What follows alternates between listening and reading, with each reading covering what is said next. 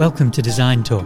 In the next few episodes, we'll be looking at the design ecosystem for new products and new ventures, working across the product team interface, understanding how to work with teams from the outside in and the inside out.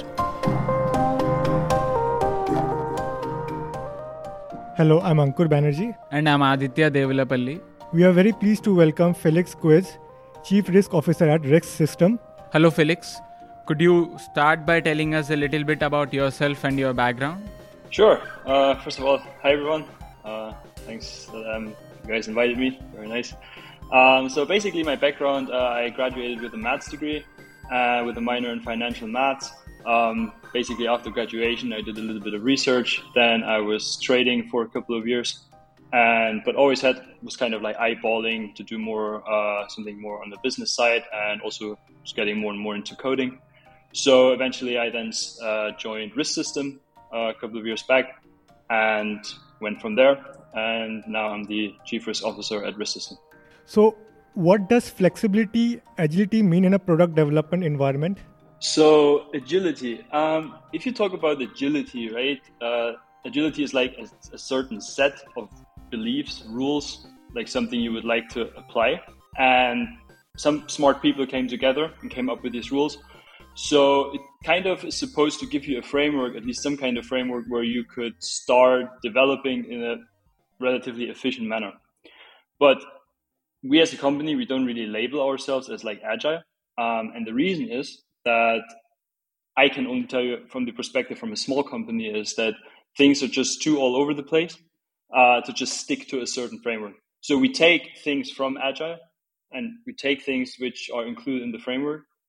But we would never label ourselves as agile. So Felix, can you tell us a little bit about development environment? Do you mean like literally from a coding perspective or just product development? I think product development would be... So more the general approach. Sure. Yeah. Basically how our business works. So we serve directly to customers in a way that our software is to some extent very bespoke.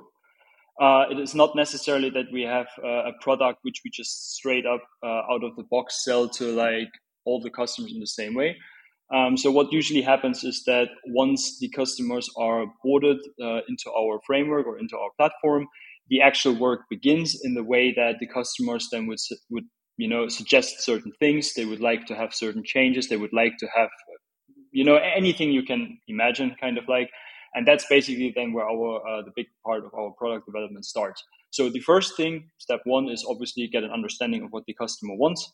The second step would be the design process, and designing not necessarily just the product in itself, but you also get together with the team.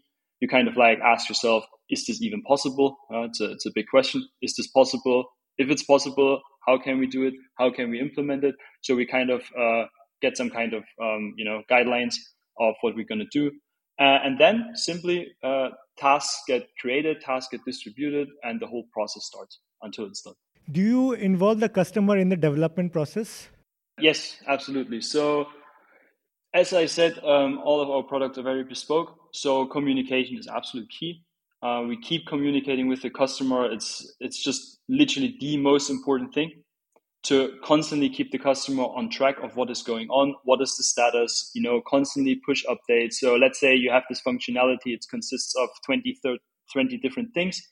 Once you have one thing finished, you send it to the customer, you get your feedback, and then you keep going on. It's almost like a scrum inside the product. So in general, what does communication with your customer look like on a day-to-day basis? On a day-to-day basis. So yeah, again, it depends a little bit on the customer. Their customer, they I would say, appreciate a lot of communication. So we would then daily, write emails, go on calls, have meetings, depending on the customer again. But then there are other customers, they don't mind too much, or they maybe they don't even have these like intense projects which they need us to do. So then it's okay to get into touch with them whenever there's something ready, or once a week or once a month. That really depends. Do you ever end up over communicating? How do you find the balance between too little and too much? That's a good question. I would say over communicating, it's tricky. That doesn't really happen in my experience. But again, that's from the perspective of our company. And to keep the balance of both, that's a matter of experience. So over the years, the company has acquired an understanding of how to deal with the customers and how to judge them, and how to think about how we basically do our customer relationship management, and that basically defines how we deal with them and how often we communicate. Felix, you have mentioned holding customers' hand. So, what do you actually mean by that? Holding the customer's hand literally solves one of the big communication issues. So we are a software company, and usually the people we are serving, they do not understand software development. They are not programmers. So making people understand what that actually means and what this involves is very difficult, because they cannot see those things from our perspective. They literally only have, obviously, their goals and their targets in their head. And holding their hand through the development process basically makes sure that both parties are kind of aligned, and that it suits the process and it suits what we're actually doing. So that means that the customer doesn't ask things which are literally impossible, but also that we make sure that what we're delivering is in line with what the customer needs. Do all customers require the same level of support? No. So some customers, again, also among your customers, you have different levels of expertise. That doesn't necessarily only refer to the coding aspect, but also to the actual industry knowledge. As in our industry, which is risk management and finance, so certain customers, they really know everything inside out. They often even support us when we develop the product, that they would give suggestions and advice. Whereas other customers, they have a different background, but whatever they need in terms of risk management is still required. So they would literally ask us for more knowledge. So there you have already two differences. So, Felix, we hear a lot about Agile and Scrum. Would you call yourself an Agile organization? No. As I explained before, so Agile it's a set of beliefs. It's a set of values, which kind of like map to product development. But overall, we as a small company, we would not label ourselves as Agile. But we definitely take certain aspects of the Agile framework into our development process. But this isn't the case because we sat down and we were studying Agile product development. It's literally a trial and error over the years, which established certain procedures, which, funny enough, align with what the Agile Manifesto states. So, what for you are the key behaviors or practices for teams involved in software? Again, speaking from a smaller company, number one, communication, absolute key. If you are a smaller team, that means there is more concentration in terms of expertise. So you have small teams where literally it's 5 people with 5 different expertise. So they have to communicate. They have to understand what is possible. The other thing I would say is that the company gives the team a certain level of responsibility so that they are able to make decisions, which basically helps overall to speed up the process and make things more efficient. To achieve an agile environment, there are these certain frameworks. 2 very famous ones are Scrum and Kanban. And as I said before, we don't really put labels on what we are doing. But if we could classify anything, then I would say we probably take a majority of our tool set from the Scrum framework, which basically means that certain projects are outlined, tasks are broken down, they're distributed among the team members, and then there are daily stand-up meetings where everyone basically talks to each other. What do they have to do? Do they have any problems? Is there anything going on, so that everyone is up to speed, everyone is aligned. And that's actually a huge thing. The visions have to be aligned. So if everyone has the same vision, and that goes literally from a company perspective, then this is literally the most important thing besides communication. So what are the things that work best for you? Like you mentioned incorporating agile practices as well. So what are the other things? So some software supported tool which helps you to keep all your tasks in one place, centralized, so that nothing gets lost. I think that's it maybe sounds obvious, but it's a huge deal, especially if the environment is a little bit more dynamic, if requests coming in left and right. So this helps us then to get the overview, to again assign the right tasks to the right people, and get stuff done as fast as possible and as efficient as possible. What does a typical day look like? A typical day. Yeah. So you come into the office, you check your emails, and usually then around that time there's then the stand-up meeting. So we would then meet. The team meets this really depends. We just stay in the office, or sometimes we go to the boardroom.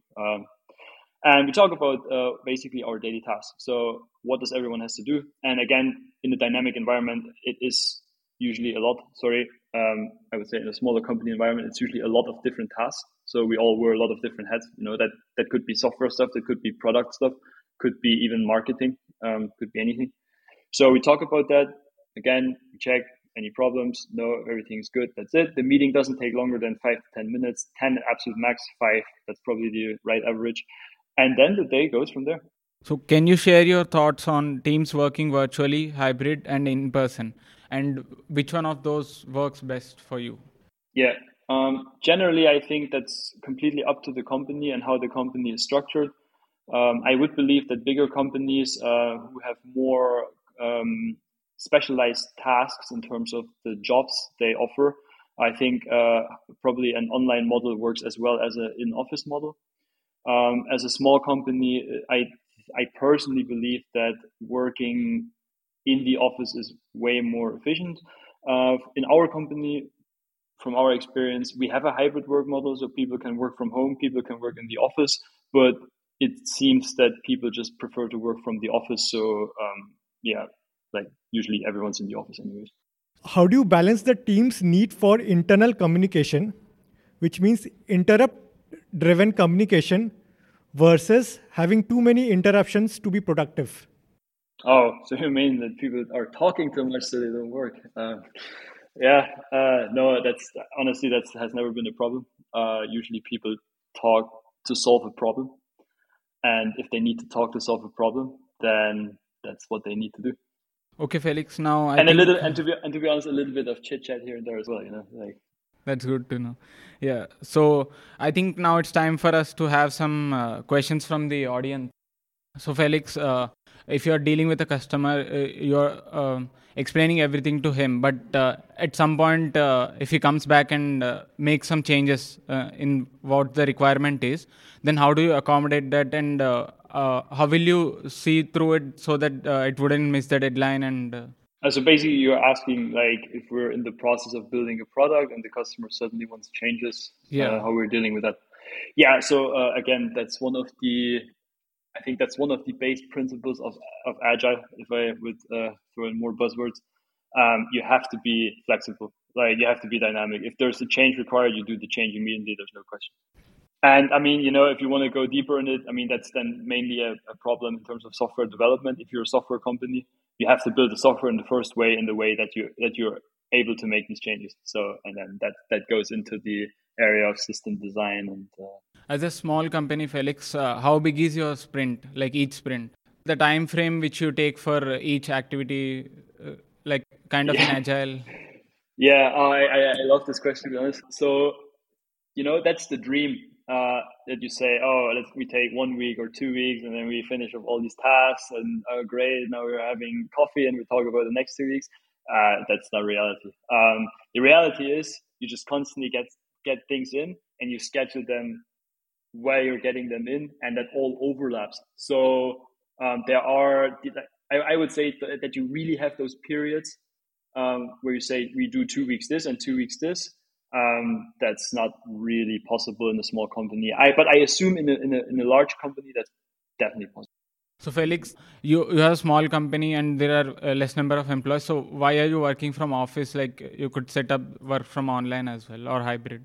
Good question again. But the reason is simple. We were like, guys, do what you want. Let's work from home or work from the office. But everyone just wants to work from the office, and we realized that obviously when we're in the office, we can huddle, we can talk, we can have ideas. Like, it's just way more efficient. And to be honest, I mean, from our company speaking, like, everyone in the team is pretty much how to say, like, relatively sociable. So we kind of also enjoy just working all together instead of sitting at home alone, to be honest. You mentioned that you will explain the technology side of stuff to the customers so that they understand. I have come from a technical background and I understand that it's really difficult to do that. So how do you proceed with that? Like, how do you do that? Do you have presentations, or what is the strategy for that?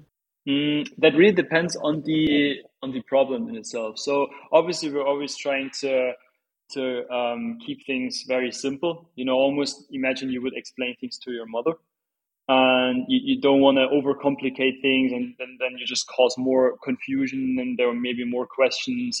So you literally try to cut it off as early as possible. So sometimes you have a question, and then you say something like, "The system has done X, Y, Z," and then they know, oh, okay, something with computers is going on. But then you have people that understand more, and then they ask more, and they're like, "Oh, what exactly happened there?" And then you literally go from there. You don't want to, how to say, just drown them in specific details. So Felix, what's the biggest challenge that you face in the company? The biggest challenge. So I think, okay, I'm going to generalize this a little bit. So what is the biggest challenge right now for smaller companies and like literally across the board who do anything with programming? And this is literally almost every company right now. So the biggest challenge is that you have literally two types of programmers. The number one is you have people who are programmers. Okay, they usually have like a computer science background. They're very technical. You know, they know all the stuff. They know, oh, we have to do the design patterns here and the system architecture and yada yada yada. But then you have the people who actually have the industry knowledge. Okay, if you have a programmer, and I mean, he's a programmer, but he doesn't necessarily understand maybe, let's say in our case, risk management. Doesn't really say anything to him. But then you have all the risk analysts, but their type of programming is more, the classical self-taught program, which is great. So you watch Udemy courses and YouTube, and you kind of teach yourself. You can write scripts, you can scrape some web pages, etc. And now you have to close this gap between the people who are really good at programming and the people who are, I would say, like understand the basic levels, but of course don't really have the understanding of how you actually build up a system which doesn't explode in production. And to close this gap takes a lot of communication, takes a lot of compromise. And honestly, I think that's one of the biggest challenges. You're telling that you need people who work on technology, and you need people in the industry who have those knowledge. Apart from computer scientists, you need the people who work on the industry as well to explain it to them. Yes. Imagine, to give you the best example, I heard that from someone else. I didn't come up with it. But it's, imagine Albert Einstein. So let's say it's a different world, and Albert Einstein just finished his theory of relativity. And he coded all this thing into like a big program, right? So all this really complicated stuff. And now someone is like, oh yeah, but if we want to put this into development, if we want to put this into production, we have to test the code. But Albert Einstein obviously is way too busy to write tests all day long. So he hires a programmer, and then he goes to the programmer and is like, okay, here are all my papers I have written, and a screenshot of my last lecture I gave. Can you please write all the tests? And if that programmer is not necessarily award-winning physicist, he will probably quit on the spot. So that symbolizes the problem. Yeah, that's a really good example. Yeah. All right. Any last thoughts before we finish? Any last thoughts? Not sure about your guys' background, but I would always recommend to learn how to at least do basic programming in the computer. If that's any advice I would give. That's my last thought. The industry needs it. It's high in demand. There's a task for literally every industry where you could add a lot of value by being able to use a computer. And I would say this as my last thought. Well, I think we'll wrap up there, and thank you for talking with us and sharing your thoughts today. It was really valuable. Thank you for having me.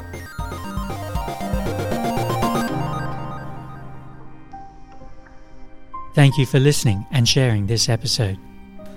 The music is dismantled by Ben Prunty and used with his permission.